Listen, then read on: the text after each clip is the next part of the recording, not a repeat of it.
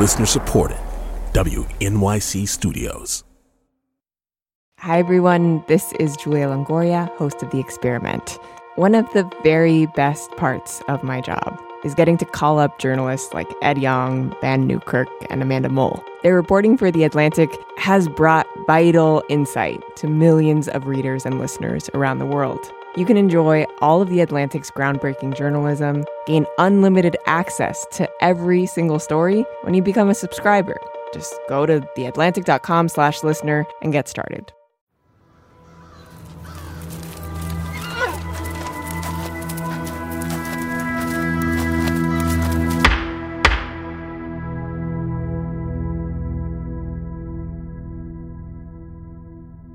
This week, we hand things off to correspondent Tracy Hunt. Okay, Tracy, where does this story start? Well, for me, it starts with this woman named Marilyn Van. Hi, Marilyn? Yes. Hi, this is Tracy from The Experiment. How are you today? Oh, I'm doing pretty good. All right. Marilyn lives in Oklahoma. I grew up in a very poor family. My parents had little education. And she grew up in Ponca City, a small town about an hour and a half north of Oklahoma City. It's named after the Ponca tribe. My dad was a Baptist deacon, and my parents, especially my father, really emphasized trying to do better. You need to work hard. And these were things that I took to heart. When I was little, I wanted to be a CPA. Really? Why CPA? I feel like that's such a strange choice for a child. I felt that was a position that, it doesn't matter your color, your appearance, whether you're beautiful or ugly, whatever. If you can do a good job, you have a good chance of succeeding. Can you tell me a little bit about how much you know about your ancestors and all of that? I knew that I was mixed African and mixed Indian from the time I was like 5 years old, because a boy had asked me what kind of Indian that I was, and I asked my dad, and he said, well, we're Cherokee Indians, but he said, we do have some colored blood. Marilyn's dad had Black and Cherokee ancestors. He knew he was a member of the tribe, and he had received some land as a member of the tribe. Mm-hmm. But, race or color didn't really mean anything to me. Yeah. So it's just kind of like, well, okay. Marilyn grew up. She didn't become a CPA, but she did become an engineer. And although she never took the time to register as an official citizen of the Cherokee Nation, it was always a big part of her identity. I am proud that my Cherokee ancestors survived. Certainly, I'm proud to be a Cherokee. So, Marilyn decides she wants to get more involved in the tribe. That was late 2001. My daughter was in college. She was an empty nester with some time on her hands. I thought that, hey, this is a good time to join my tribe and, see what's going on. Maybe I can be of some service.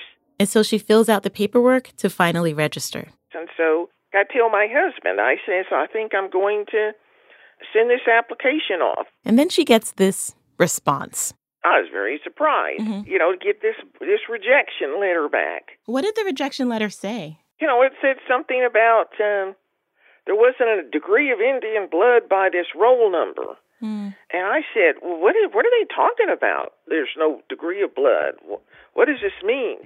So I called someone at the Tribal Registration Office, and I didn't understand what they were saying. I called somebody at the Bureau of Indian Affairs, and they just, kind of blew me off. And I said, now this sounds like a scam. Why did it sound like a scam? Well, it just didn't seem right that if my father is a member of this tribe, that I, his daughter, don't qualify to register as a member of this tribe. Yeah. So then I started reading things about how some lawsuit had been filed several years ago, and this, that, and the other, and I said, okay. And she starts meeting with other freedmen descendants, Cherokees who were having the same problem. And I said, okay, I see what all of this is about. What was it all about? What do you mean by that? You see, that this is some scam to keep most of the people of African descent out of the tribe.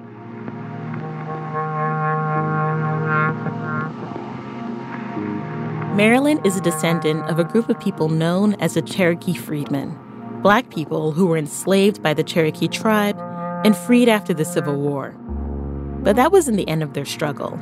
It continued in courts for decades and is still a source of tension within the tribe.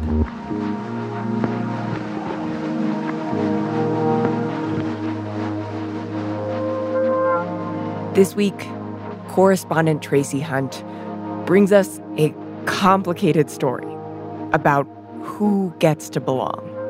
How people like Marilyn Vann and her ancestors have fought since the Civil War to belong to the Cherokee Nation. While at the same time, the Cherokee Nation was struggling to survive an existential threat in a larger nation. This is The Experiment, a show about our unfinished country.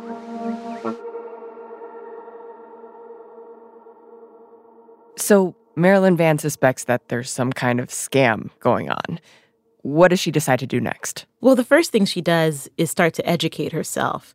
I started researching, pulling some cases and things that you couldn't even get on the internet. To figure out exactly how her family got into this situation in the first place. You know, everybody knew in this country that whites had enslaved persons of African ancestry, especially in the Deep South. But tribes owning 100 or 200 or 300 slaves, and that wasn't that well known. Marilyn learned that some Cherokee enslaved Africans. It was a small minority of the tribe, but it's estimated they enslaved about 4,000 African people. What was it like for you finding out for the first time that this tribe that you had been a part of your whole life and that you have this history with going back generations, finding out that they used to enslave people who looked like you? Well, that was disappointing.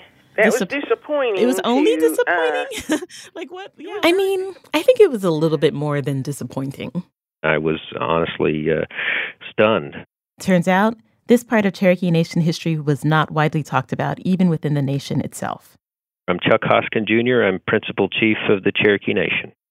I can tell you growing up, I did not know about Cherokee Nation, not only the enslavement of African Americans, but that it was a matter of Cherokee law that we could enslave African Americans. I called the chief to try to understand how this happens.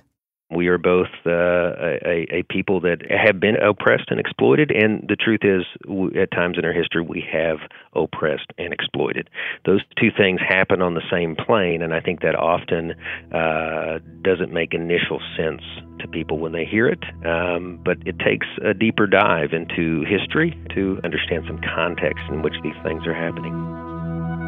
And I think that what was happening in the early 19th century in particular was the encroachment of white settlers around us in places like the state of Georgia, advancing on our lands and our resources. In the early 1800s, the U.S. government continued to attack Native people and seize their lands. It was also around this time that Thomas Jefferson and other influential plantation owners gave all the tribes in the region what was called the civilization policy, a sort of checklist to the tribes for how to survive in this new American project. All they needed to do was learn English, convert to Christianity, adopt white gender norms like the men farm and the women stay at home. And the people who were touting this policy were a lot like Jefferson, wealthy Southern plantation owners who owned a lot of slaves. The implication? To have power, you have to have slaves, too. As the United States is becoming a country, they are creating a national culture, and slavery becomes an increasingly important part of that. Elena Roberts teaches history at the University of Pittsburgh. She explained to me that several tribes enslaved African people. So things like slaveholding are important to not just the accumulation of wealth, but also being a small independent farmer. There were Native Americans with huge plantations, and there are people, doing the cotton planting and picking corn. The Cherokees' decision to embrace this new civilized future was also tactical, a form of self-preservation. Remember, this was a time of incredible violence against Native people. They lived under constant threat. And so some tribes thought that the economic power slaves afforded them might make white Americans into allies.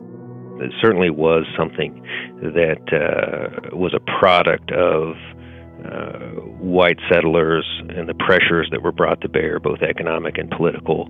But it also is not, in my view, to be used as an excuse.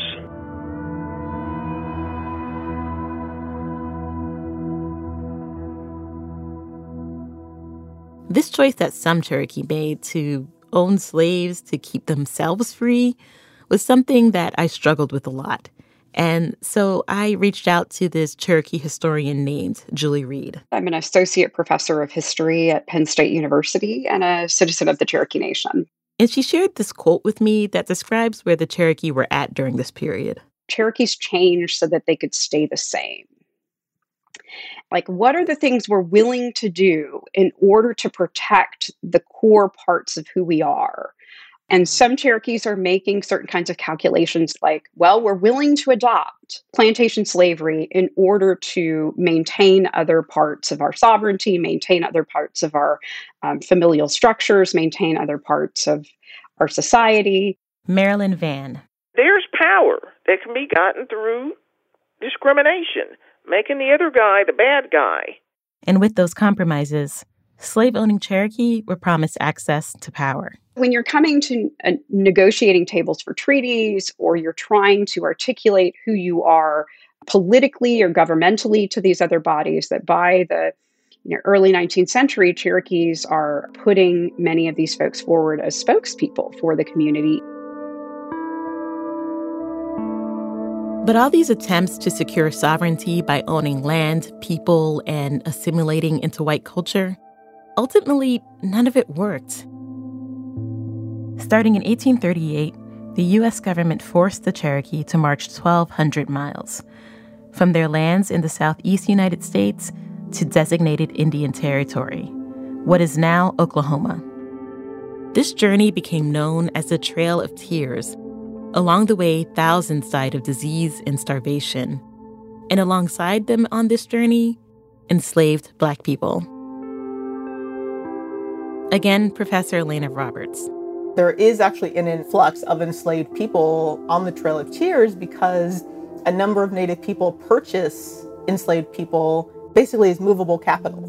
So if you can't move all of your possessions, well, why not just purchase someone who can walk, Wow. And if you can imagine how bad Indian removal is, being ripped from your home, having soldiers and other people, constantly rustling you out of bed and telling you, okay, come on, let's go, walking through the dead of winter, walking through the dead of summer.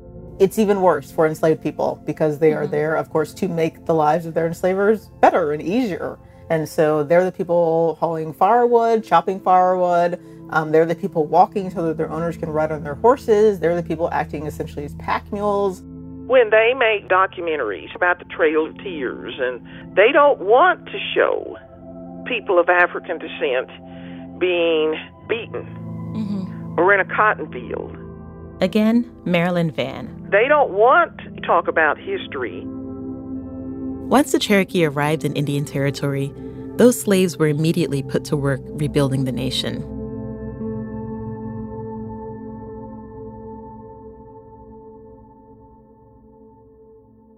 Decades later, the Cherokee are still reeling from the trauma of removal, and they're deeply divided among themselves. Then in 1861, the Civil War breaks out. Fearing even more violence and division, the chief at the time tries not to pick a side. His position was he wanted to stay out of this. He did not see this as a war that involved Cherokee people, that this was between people in the U.S., not Native people. That didn't last long.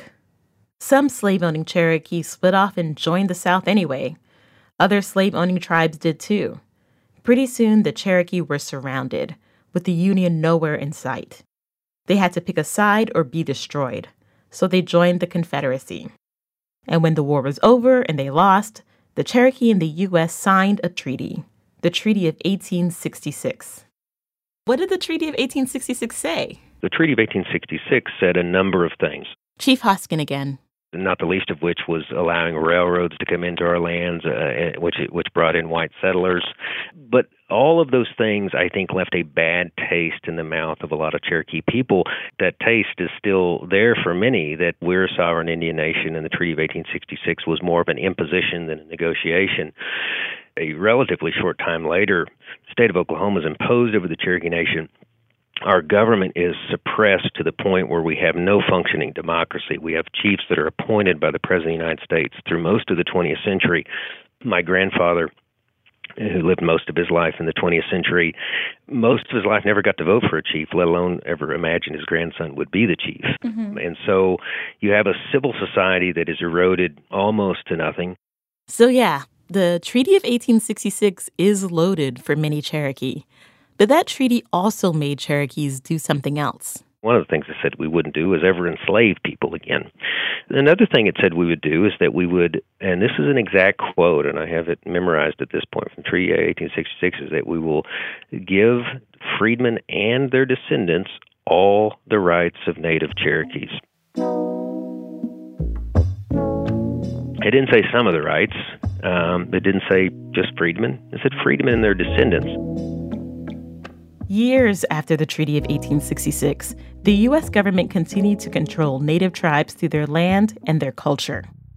For example, Native people owned their land communally, but soon the U.S. passed a series of laws that required them to own it individually.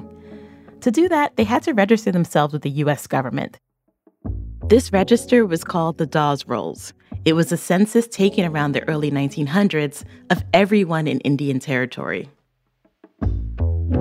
The precise manner in which someone today becomes a citizen of the Cherokee Nation is the same irrespective of who you are. To apply for citizenship, you must trace directly to that group on the Dawes Rolls. My father, he had been listed as a freedman on the Dawes Rolls. I had gotten the roll number from another relative in the family, one of the oldest members of my family.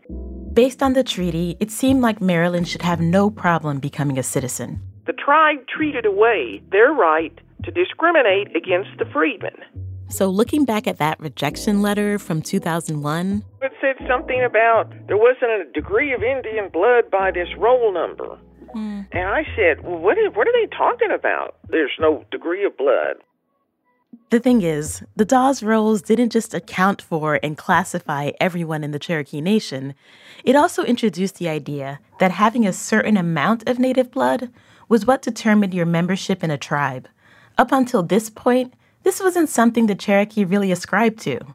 But as white census workers listed individuals on the Dawes Rolls, they also estimated how much Indian blood each person had, down to the fraction. Since Maryland's father was listed as a freedman and not a Cherokee by blood, he didn't have a blood quantum next to his name.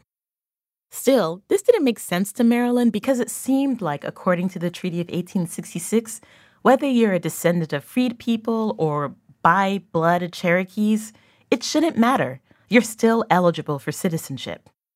And she put a question about that to the court. Now, this is after I had already, started doing this legal research and had read the treaty and things. In 2003, she sued the U.S. government, asking them to force the Cherokee Nation to uphold the 1866 treaty and let freedmen like her be Cherokee citizens. But Maryland wasn't the only one taking on the tribe. That story after the break.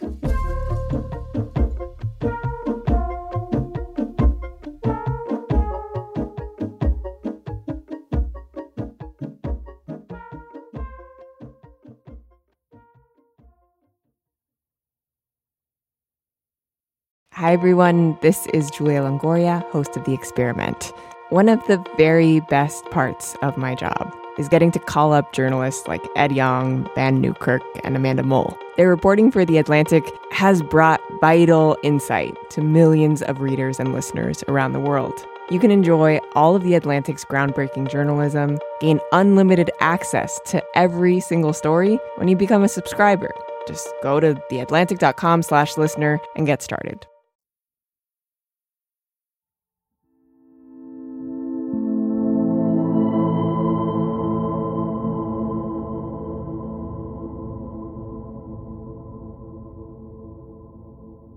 This is The Experiment. I'm Tracy Hunt. And we're back with the story of the Cherokee freedmen fighting for citizenship in the Cherokee Nation. I mentioned before that the Cherokee weren't the only tribe to enslave African people. 4 others did as well. Professor Elena Roberts is descended from Choctaw and Chickasaw freed people. What is it about becoming full citizens of the tribe that you think is so important to freedmen or to the descendants of freedmen? What is it that they ultimately want? It is a sense of justice, like I am owed this because my ancestors went through this. Some this is like literally something legally that you are supposed to be abiding by. And for others, it is really like kind of the personal identity angle, which is, if your parents have talked to you about this and your grandparents and your great-grandparents, and you have this cultural retention and your ancestors spoke that language and that's your birthright, then it's important to you to be able to properly and legally claim that. The freedmen are not asking for reparations for the discrimination against their ancestors. We're asking for our basic rights to be treated the same as other members of the tribe. So why is it that the tribes should say the federal government has its obligations to us, but we have no obligations to the freedmen?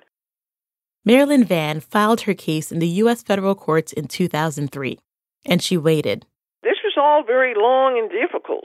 In the meantime, she was reaching out to people in the community to talk about it. And then I got a call from Marilyn Vann. And she called David Cornsilk.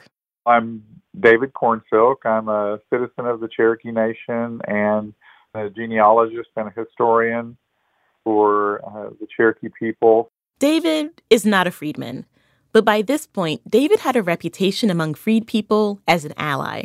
And Marilyn Vann said, I want to pick your brain, and find out what you think we need to do to continue this fight.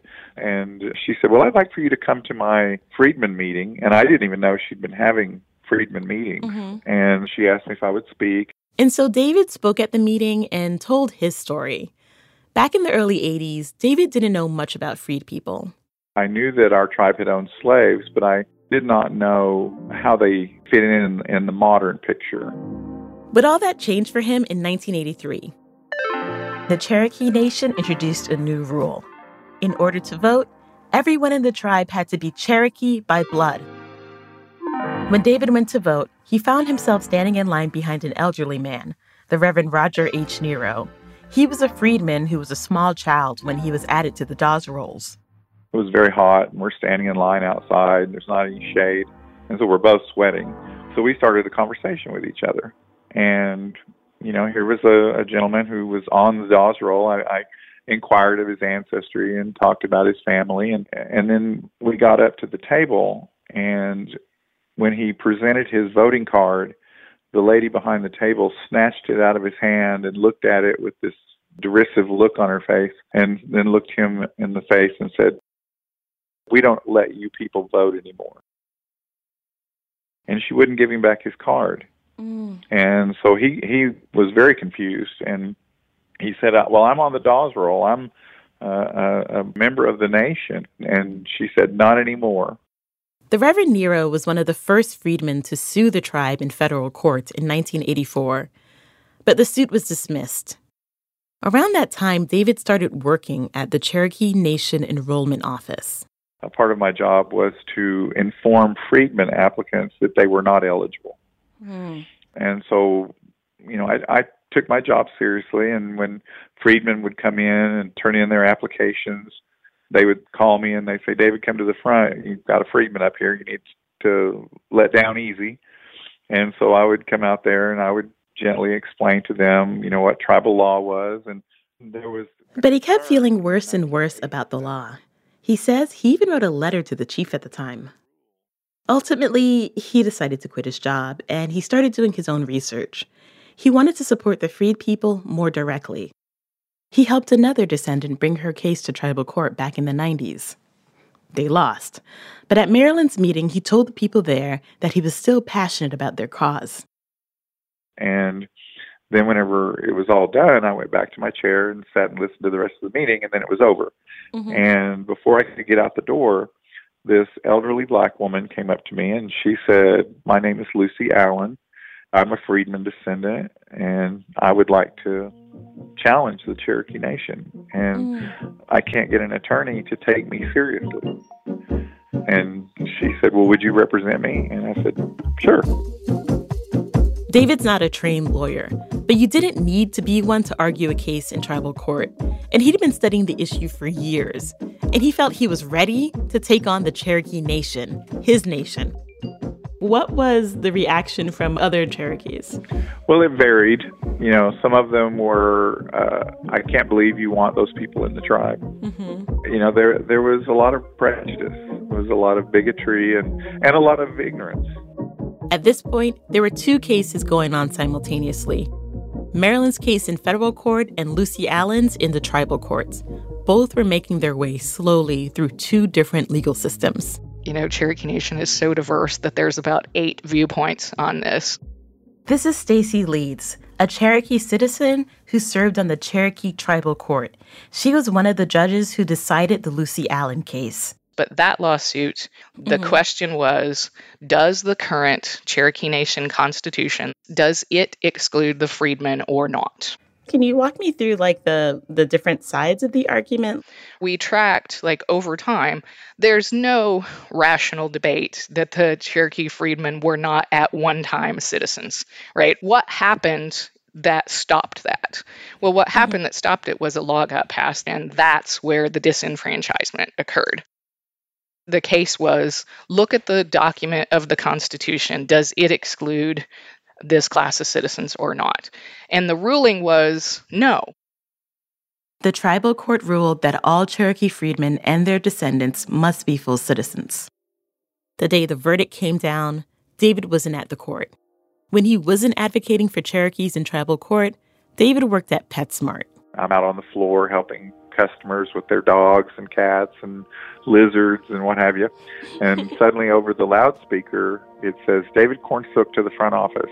And so I thought, oh, goodness, what have I done? When he gets to the office, the fax machine is just spitting out reams of paper, and the other managers start handing him pages. And the store director looks up at me and said, "Are you a lawyer?" And I said, "No." And he said, "You just won a big lawsuit." And sorry, I lost it. I said, I can't stay here today. Can I go home? And I wanted to see my parents and see my kids. It was a 2-1 decision, with Judge Stacy Leeds writing the majority opinion. For the first time in more than 20 years, freedmen were once again granted citizenship. When you made that decision, did you kind of think, okay, we're done talking about this? No, I mean, you have to know how explosive that type of decision is going to be in the community. So I think the judges were well aware that it was not going to be well received by a number of people. That's putting it lightly. That created some backlash in the form of a ballot question in 2007. Chief Chuck Hoskin again. He wasn't the chief at the time. Just 1 year after the ruling, tribal leaders put the question of citizenship for freed people to a vote. The chief at the time said, "Let's not leave this question to the courts. We should decide this democratically as a nation." But the question was, should you have Indian blood to be a member of an Indian tribe or should you not? I think for many Cherokees, quite naturally, many of them felt like, of course you should. The tribe voted overwhelmingly yes. And once again, Cherokee freed people were excluded from citizenship. But Chief Hoskins says there was a problem with that vote. He says most Cherokees weren't educated about their tribe's history of enslaving Black people, or the promise they'd made to the descendants of those people in 1866. Now, I've acknowledged that for most of my young life, only till I was in my late teens, did I really know nothing about the freedmen, and I only did because my father was a government official. Do you know how much of that was just based in racism, or was it just out of a desire to preserve this Cherokee ethnic identity? Some people reacted to it. Of course, we have to hold ourselves together as Indians. We've been Indians from time immemorial. Our ancestors suffered mightily. We're against the odds that we're even here. And so if we're going to hold on to what it means to be Cherokee, of course you have to have Indian blood.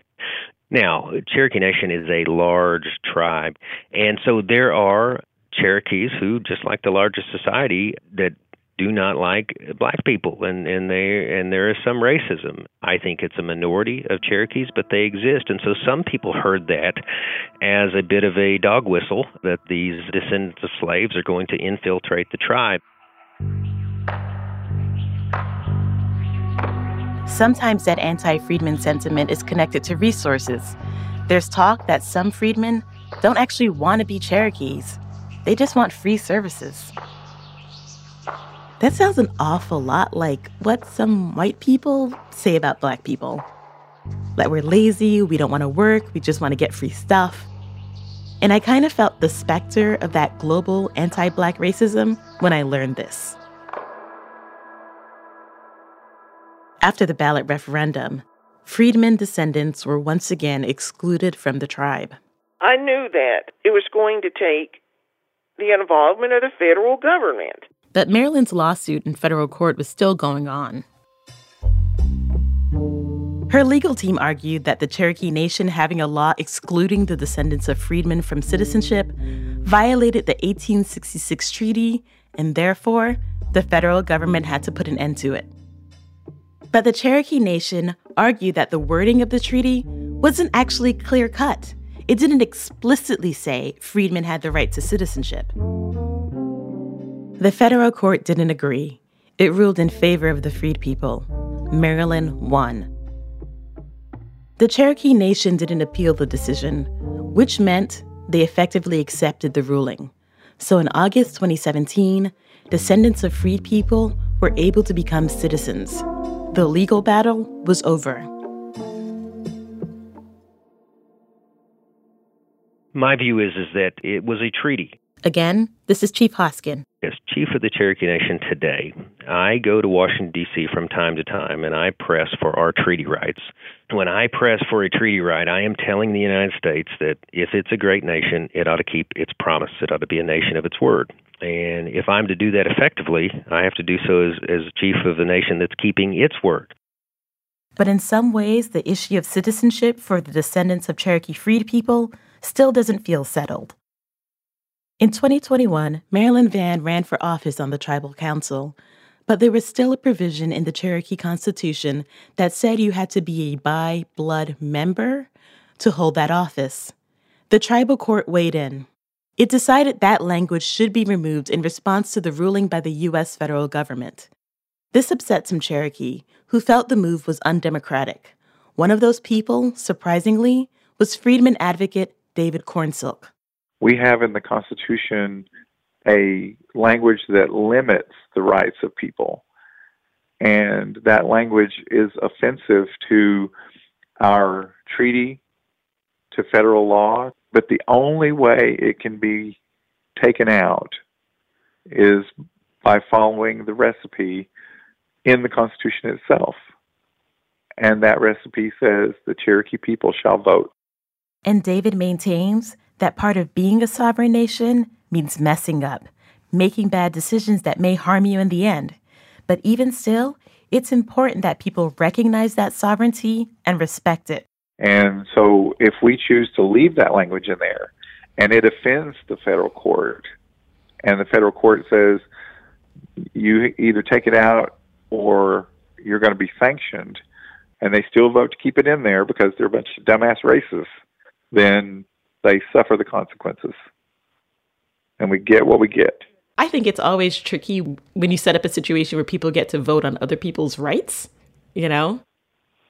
I have faith in the Cherokee people that, given the right information, that they will come to the right conclusion. Yeah. Because I see it all the time, you know, in my dealing with Cherokee people and, you know, talking about these issues and, you know, what all needs and should be done. And you know, I see people have that epiphany, you know, that moment of understanding, but it's a process, and it takes hard work, and it takes, your ability to argue away this very powerful sense of identity that has been ingrained in us since 1906, that being Cherokee means being Indian.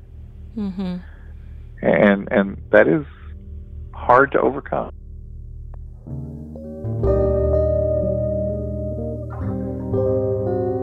The irony of the federal government calling out the Cherokee Nation for not doing right by its Black citizens isn't lost on me.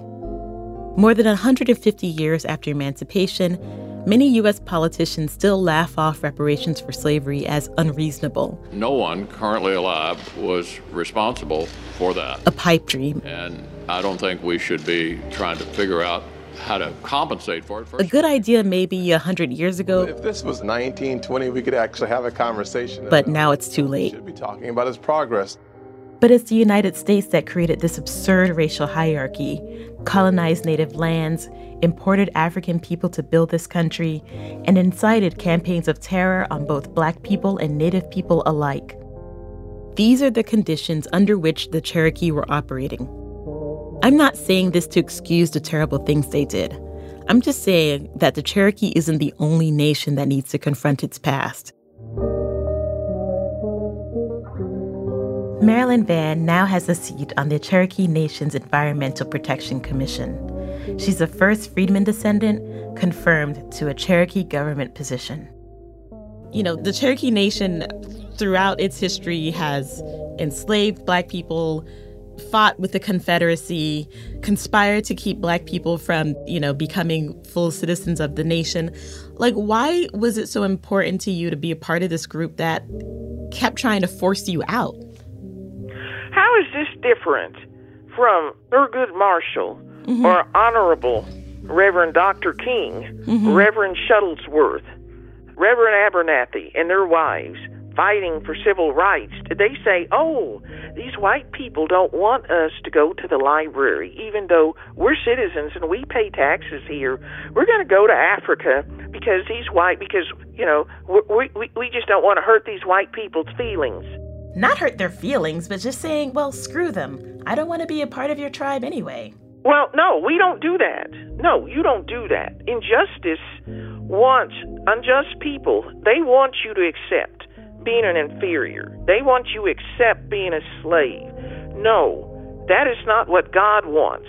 God does not want people to accept injustice.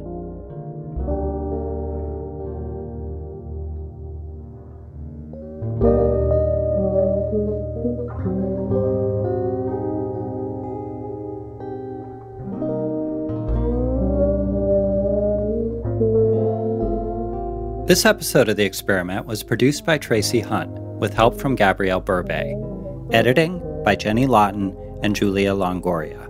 Fact check by Will Gordon. Sound design by Joe Plord, with additional engineering by Jen Munson. Special thanks to Professor Gregory Smithers, Rebecca Nagel, Sterling Cosper, and Brian Pollard. Music by Tasty Morsels, Alex Overington, and Joe Plord. Our team also includes Salman Ahad Khan, Peter Bresnan, Sarah Kari, Alyssa Eads, Emily Botine, Natalia Ramirez, and me, Michael May. If you enjoyed today's episode, please take the time to rate and review us on Apple Podcasts, or wherever you listen. The Experiment is a co-production of The Atlantic and WNYC Studios. Thanks for listening.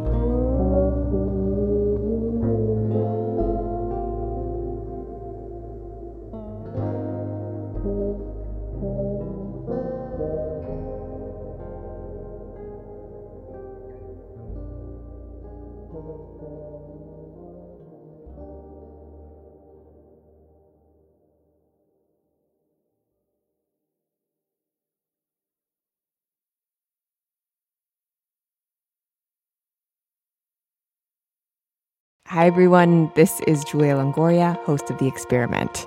One of the very best parts of my job is getting to call up journalists like Ed Yong, Van Newkirk, and Amanda Mull. Their reporting for The Atlantic has brought vital insight to millions of readers and listeners around the world. You can enjoy all of The Atlantic's groundbreaking journalism, gain unlimited access to every single story when you become a subscriber.